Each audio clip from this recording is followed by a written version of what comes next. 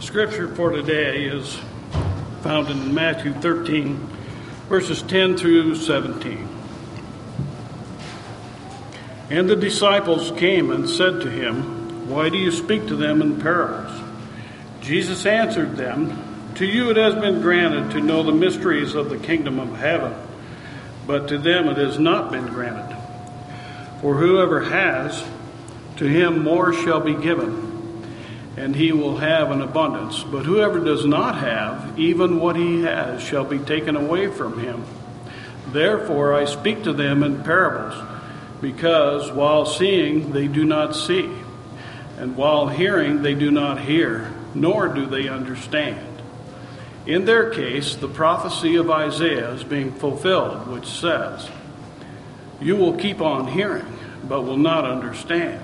You will keep on seeing, but will not perceive. For the heart of this people has become dull. With their ears they scarcely hear, and they have closed their eyes. Otherwise they would see with their eyes, hear with their ears, and understand with their heart, and return, and I would heal them. But blessed are your eyes, because they see, and your ears, because they hear. For truly I say to you that many prophets and righteous men desired to see what you see and did not see it, and to hear what you hear and did not hear it."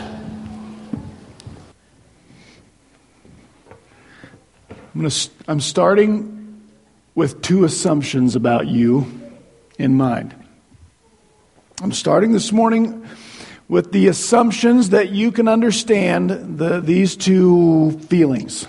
Okay, that you can understand the feeling of not knowing why God is doing something He's doing, not knowing why God is allowing something He's allowing. And then second, I'm assuming that you understand what it's like to read something in the Bible or hear something taught in the Bible and not understand what you've heard. Can you understand both of those things? I don't know why God's doing what He's doing, and I'm not sure that I understood what I was just taught. Because you can understand those things, you are especially prepared to empathize with where the disciples are in today's passage. That's where they are at. Today's passage really is kind of the halftime speech of last week's passage. Last week we studied what came before and what came after today's passage. Last week, and you don't have to have been here last week to understand that or understand today's sermon, but last week Jesus told a parable. We call it the parable of the sower or the parable of the soils. And then later he explained the parable. Okay, and we took the parable and his explanation together, but they weren't, that's not the way the story went down in order. We skipped something. Here's the way this went down.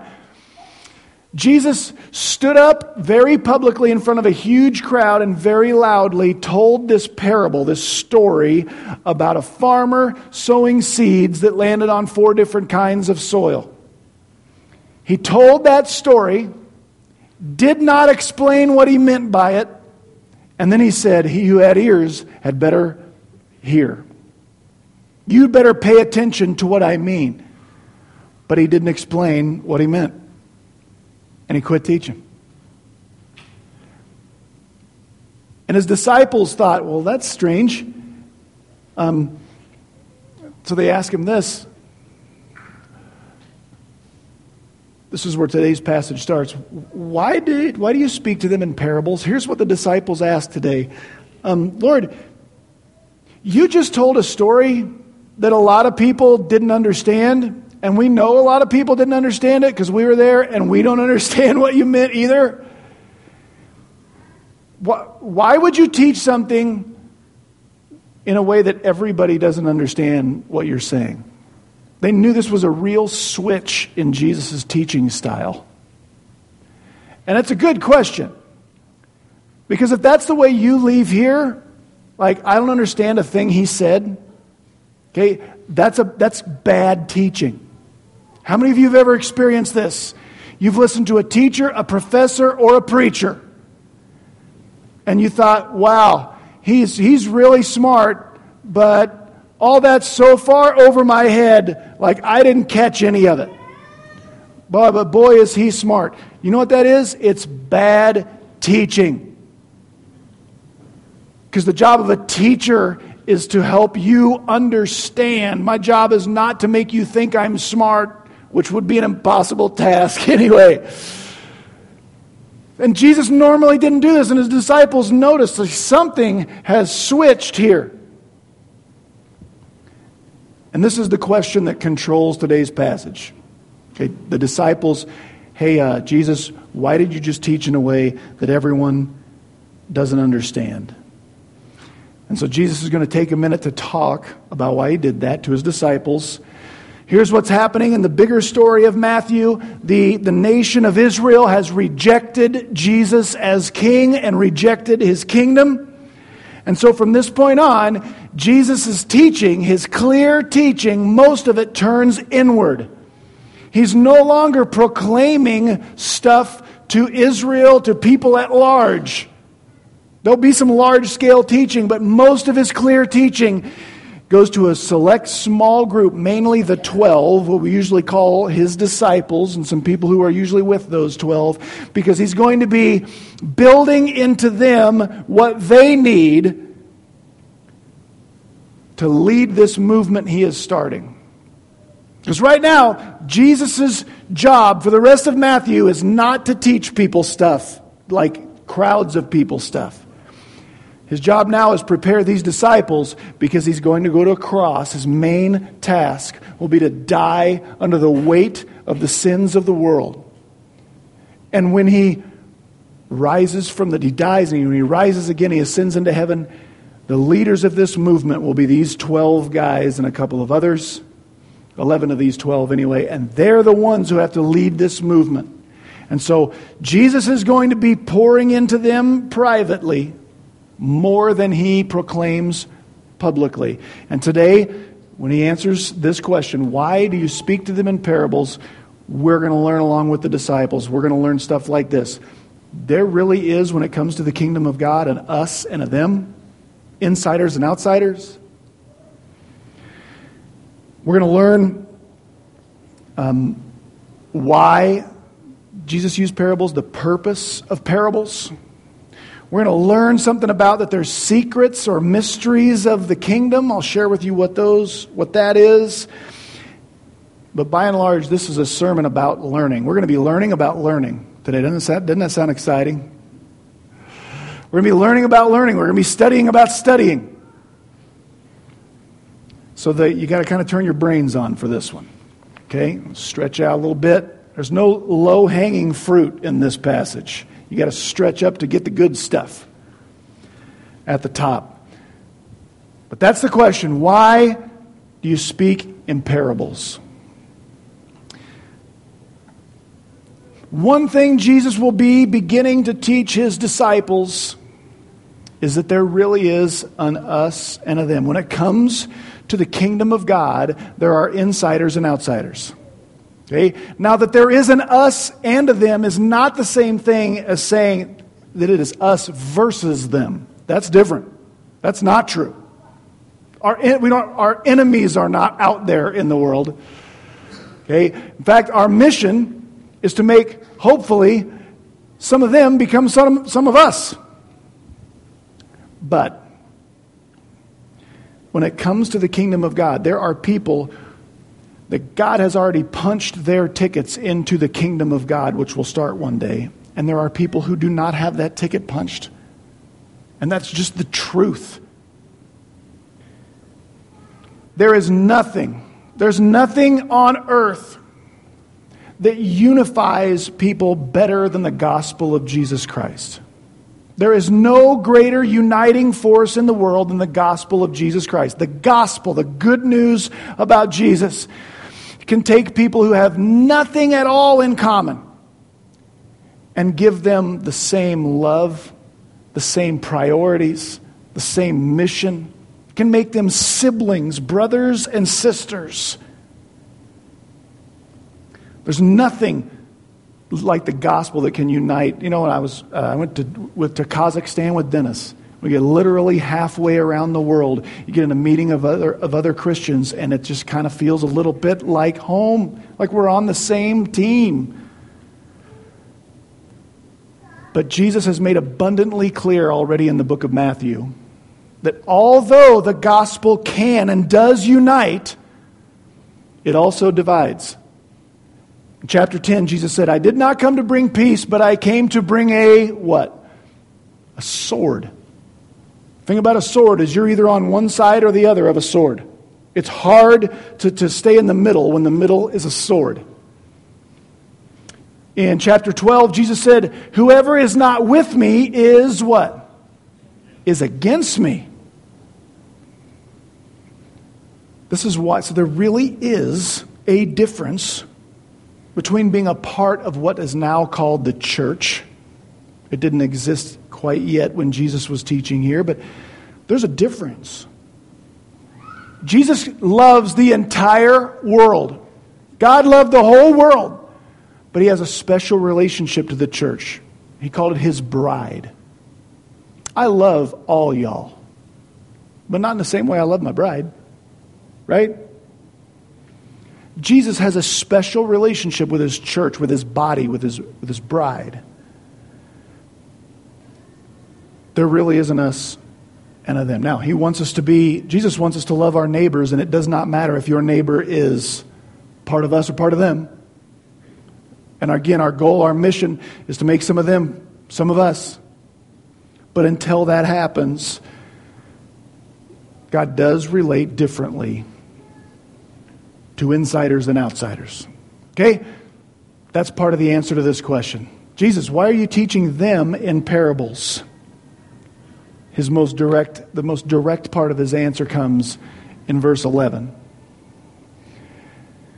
where he says this, you have been given the opportunity to know the mysteries, or your Bible might say the secrets of the kingdom, but they have not. You see, there's a difference between you guys and they.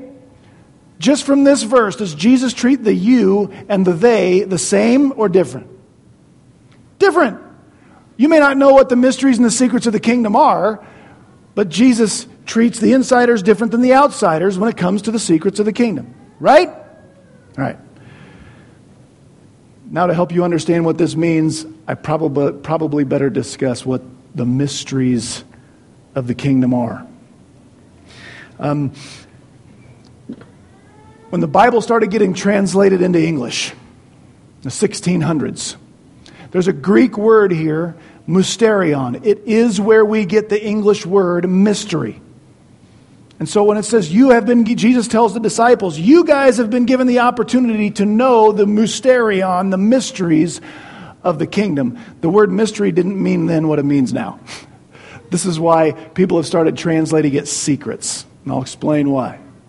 A mystery, when you hear the word mystery, you think of, depending upon how old you are, you might think of Sherlock Holmes, an Agatha Christie novel, Murder, She Wrote.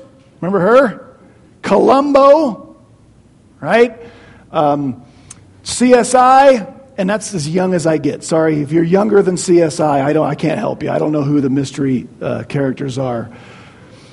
Because a mystery to us is some hidden, some caper, something that's happened, and there's truth to be found somewhere, but some really smart person or people have to put all the clues together and investigate and find the truth. It's up to us to find the truth. That's a mystery, right?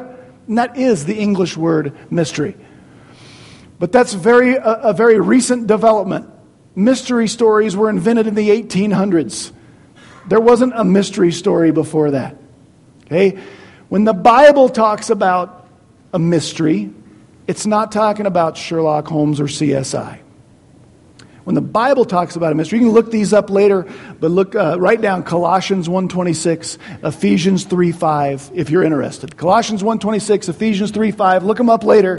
Paul defines a biblical mystery in those places. Here's what a mystery is in the Bible.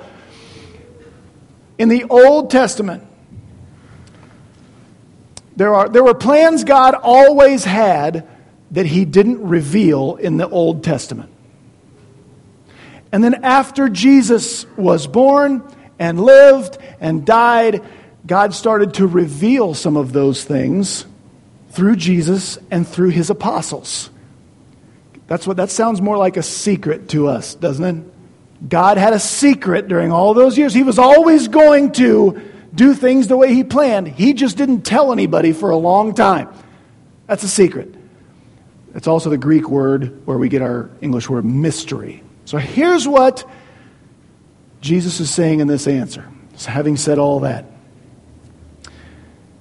they say, Lord, why do you teach in ways that people won't understand everything? First part of the answer, Jesus says, you guys are going to get to learn stuff that nobody's ever learned before, that God's been planning from the beginning of time, and he never told anyone. And Jesus, not me, Jesus, I'm going to start teaching you 12 men some things that nobody's ever known before. And you get to learn that stuff. And you are going to write that stuff down and commission other people to write that stuff down. And we're going to call it the New Testament. And then it's your job to go reveal those secrets or those mysteries to me. And everybody else doesn't get to know that. That's the first part of the answer. Does that make sense? I told you there was no low-hanging fruit in this one. So what are the mysteries of the kingdom or the secrets of the kingdom? The kingdom itself is not a mystery, was not a secret. The Old Testament is full of teaching that goes like this. There's going to be a king. We call him the Messiah or the Christ. He's going to come. He's going to reign over all the kingdoms of the earth. That's not a secret. That's one of the major themes of the Old Testament. That's why in the Gospels you never read of anybody raising their hand and going, hey, Jesus, what's this kingdom you keep talking about? They knew about the kingdom, but there were certain things they didn't know. I've just picked out a few. The church was a mystery, was a secret. Through all the Old Testament, nobody knew there was going to come a time where there was going to be this polyglot mass of diverse people, non-Israelites and Israelites together as equals in this big body. We can look back in the Old Testament and see where it fits, but nobody living through the Old Testament knew the church was coming. It was a mystery, a secret revealed by Jesus. The inclusion of Gentiles, that we get to be heirs in the inheritance of the Jewish Messiah. That was a mystery. And here's another big one.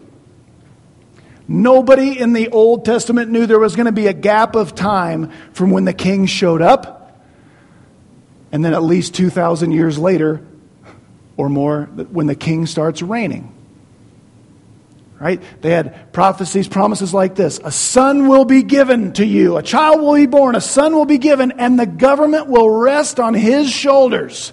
That sounds like it's going to happen all at the same time. But God revealed through Christ and through the apostles, from when the son was given to when the government rests on his shoulders wouldn't be the same time. There's a gap, what we call the church age. It's what we're living in right now. We know who the king is. I don't know if you've noticed, but he's not reigning yet. His government is going to be slightly better than ours. We're waiting on that. Those are the mysteries, the secrets of the kingdom. There are others, but Jesus is going to start teaching his disciples those things. That's why he teaches from this point on using mainly parables. I defined a parable last week. A parable is a made-up story used to teach a real truth in a way that reveals truth to some people and conceals that same truth from other people. That's a parable. Parables, first, they reveal truth. How many of you like to hear a good story? Stories are great. Jesus loved to use stories. My opinion, Jesus is the greatest storyteller who ever lived. My apologies to all of our granddads and our uncles, because I'm sure you had some great storytellers in your family, but Jesus was the best. You know why he liked to use parables? Because they're a great way to reveal truth and help lunkheads like us remember truth. Stories draw us in and they give us pictures to help us remember the truth he wanted to teach.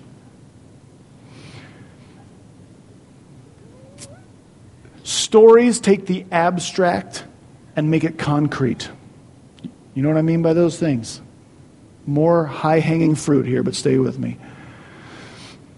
When I was teaching English, and I used to teach my students the abstract versus the concrete, here's how I did it. It's an oversimplification, but it works.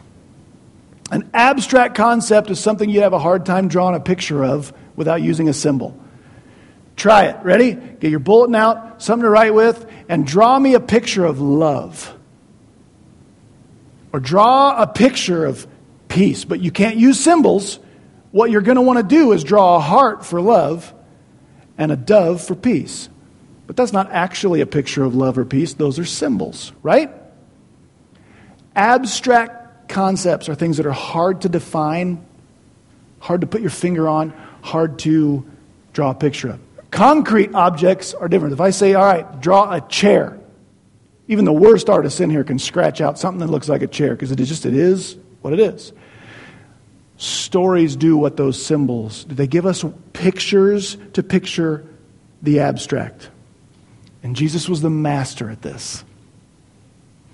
When Jesus wanted to teach us about unconditional love and forgiveness, he didn't give us definitions. He told us the parable of the prodigal son. Jesus could have, in last week's sermon, he could have said, all right, disciples, get your notebooks out. I'm going to tell you some stuff you need to know. There's at least 3 reasons you could hear good teaching, and that teaching could not become a part of your life. Okay, it could be your heart is too hard and you're going to reject the truth and Satan will steal it away. It could be you're too shallow, right, and you just want superficial improvement in your life. It could be that the energy of your life is going to support other things beside that teaching that God once taught. He could have said that. But repeat. But if I asked you right now to repeat what I just said, you couldn't remember it, and it's only been 30 seconds. So here's what we can remember. I don't want a heart that's hard like that path. When the sower sowed those seeds, which is the Word of God, hard-hearted people, like the seed can't even sink in. I don't want a heart like that. I can picture shallow soil that doesn't let what God wants to root down in my life root down. I can picture weeds. What God wants to grow in my life can't grow if all my energy goes to feed the weeds. So he tells us pictures because it gives us something. It's like a coat hook that we can hang the truth on in our brains. Parables are a way to teach in a way that reveals truth in a poignant and a powerful way. But they also conceal truth. The same story that can make one person weep can make somebody else go, yeah, I don't get it. Like, I just was like, that was so much nonsense to me. Much of the rest of the passage is Jesus talking about why people don't get it. Starting in verse 13, we'll come back to verse 12. Jesus said, here's why I speak to him in parables. There's people who are going to see, they're not really going to see. They're going to hear, they're not really going to hear. They're not going to understand. Why? Verses 14 and 15, I'll give you the Cliff Notes version. Jesus said the Old Testament predicted when the Messiah showed up, and here I am, there is people who just wouldn't get it.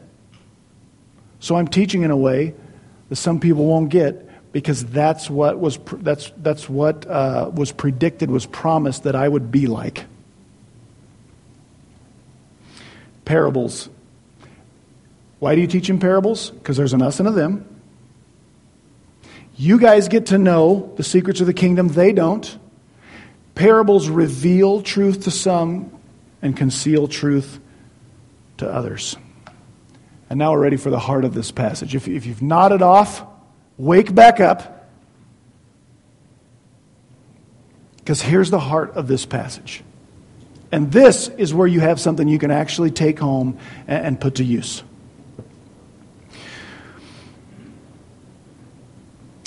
Jesus is teaching about teaching and learning, and it's a concept of understanding. That's what the parable of the soils is. How will you understand teaching? What will you do in your heart with teaching? And then Jesus says this, when he's talking about understanding, why some understand and some don't. Verse 12, he says, for whoever has will be given more and will have an abundance. And whoever does not have, even what he has, will be taken away from him. Here's what Jesus, remember, he's talking about understanding.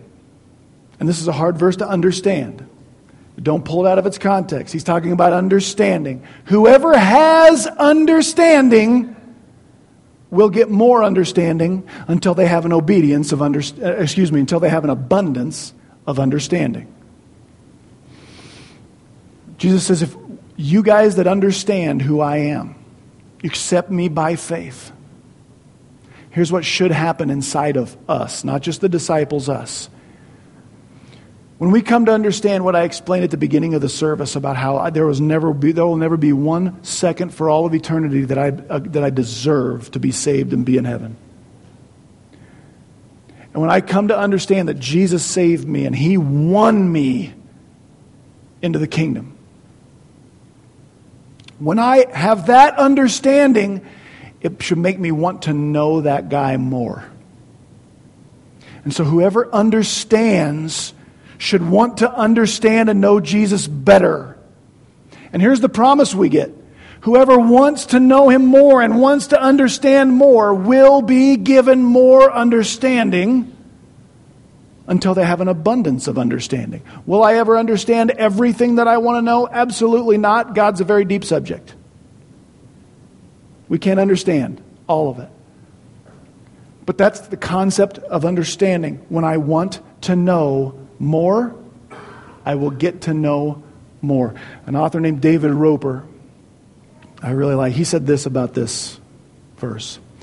The extent to which an individual wants to understand the word of the kingdom determines in part the amount of the word that is understood. You know what he said? How much you want to know about Jesus and about the kingdom helps determine how much you will know about Jesus and the kingdom. It makes sense, doesn't it? The more I want to know, the more He will teach me. The more I want to know, and the more I go to the source. He's teaching 12 guys the secrets of the kingdom. He's going to have them write them down in this book. He's going to have them start to take this truth around the whole world. And the more I want to know Him and meet Him here, He promises the more and more I'll learn about Him. Now the problem is, that concept of understanding goes both directions.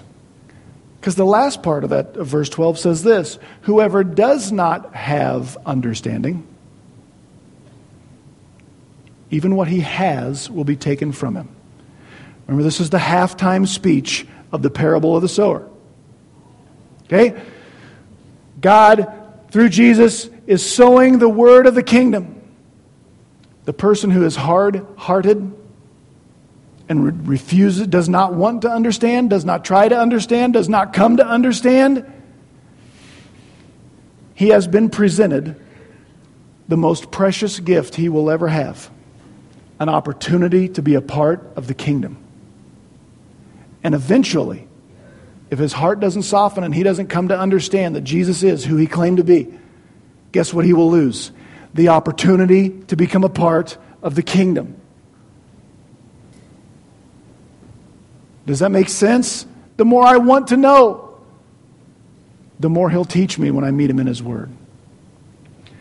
The less I want to know, the less opportunity I will have to come to know. So here's the part where I start encouraging you. This is not a sermon that will make you emotional. I don't expect a lot of tears in the good job pastor handshake line from this one. But that's okay. Because this is a sermon that can change your life. If I start to understand, I got an opportunity to know the King of the universe. And He promises to teach me more and more and more about who He is and what He likes and what He loves and what He desires.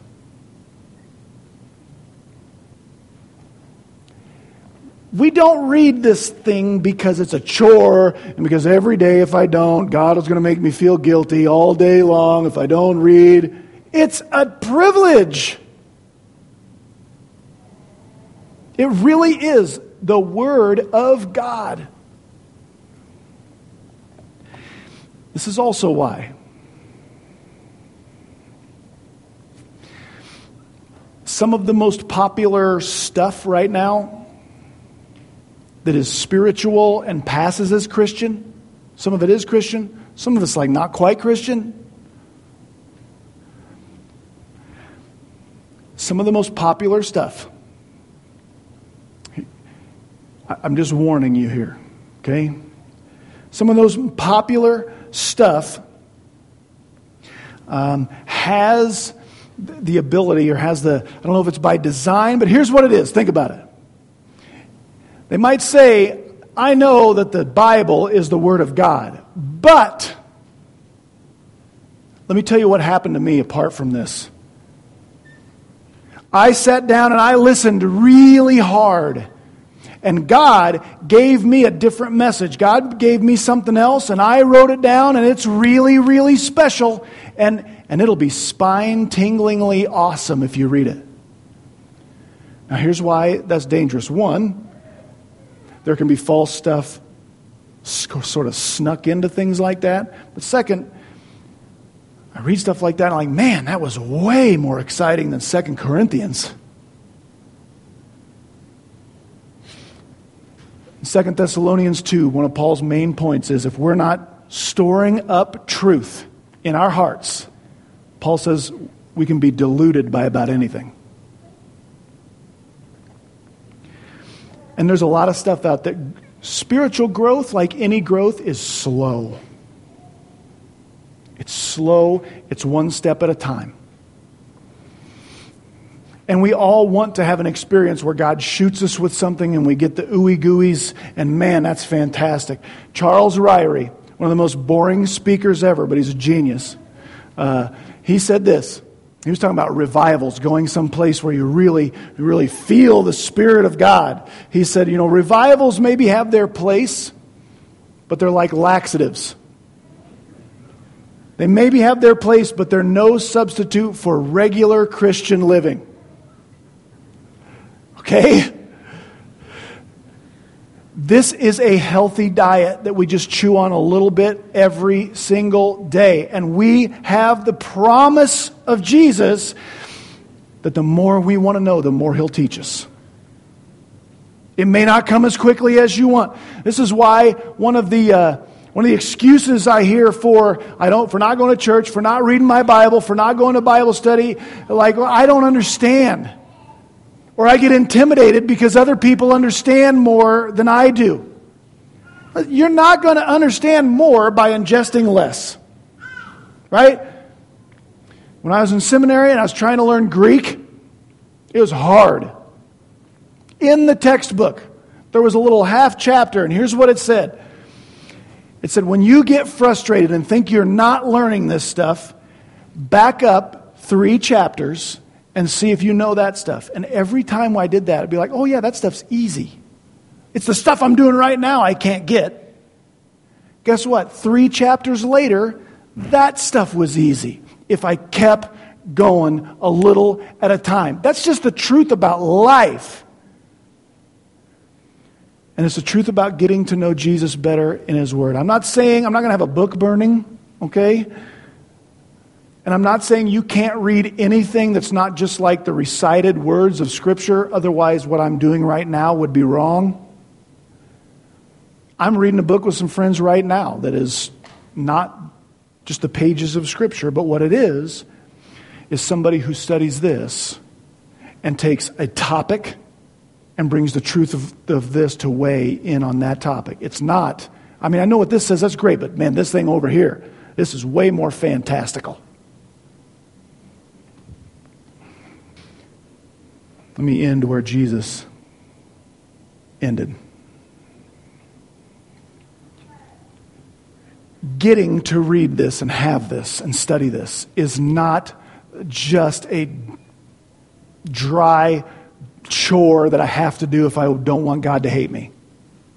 Listen to what Jesus said to the guys he was going to start teaching more and more about the secrets of the kingdom that are right here.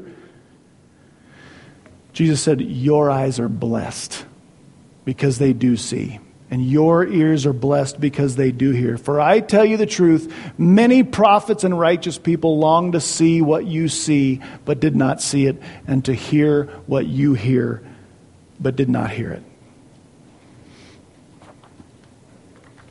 Sometimes I think we can really easily take for granted how blessed we are to have. I wonder what God's will for me. It's in here. I wonder what God's desire. It's in here. I wonder who God is. It's in here.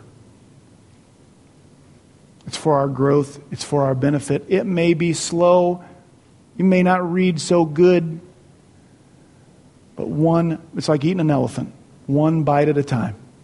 Right? One bite at a time. You can't be in a relationship with someone you don't know. I'm going to say that again. You can't be in a relationship with someone you don't know. This is how he let us know him. Pray with me. Heavenly Father, thank you for your word, for revealing yourself through the pages of Scripture. As we talked about at the beginning of the service, Lord, we would be lost on our own, but you have saved us through Christ. But we wouldn't know had you not revealed yourself through the pages of your word. If you hadn't built this teaching into those 12 men who taught other men, who wrote the Scriptures, who passed it down generation to generation,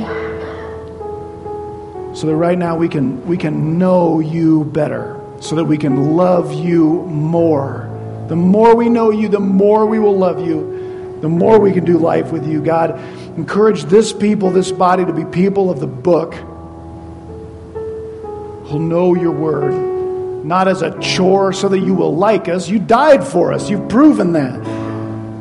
But just so that we can get to know you better and better, that we might be kept from being deluded and deceived, so that we might accurately proclaim who you are to those who are yet outside the kingdom, but by your grace might be brought in. We love you, Lord.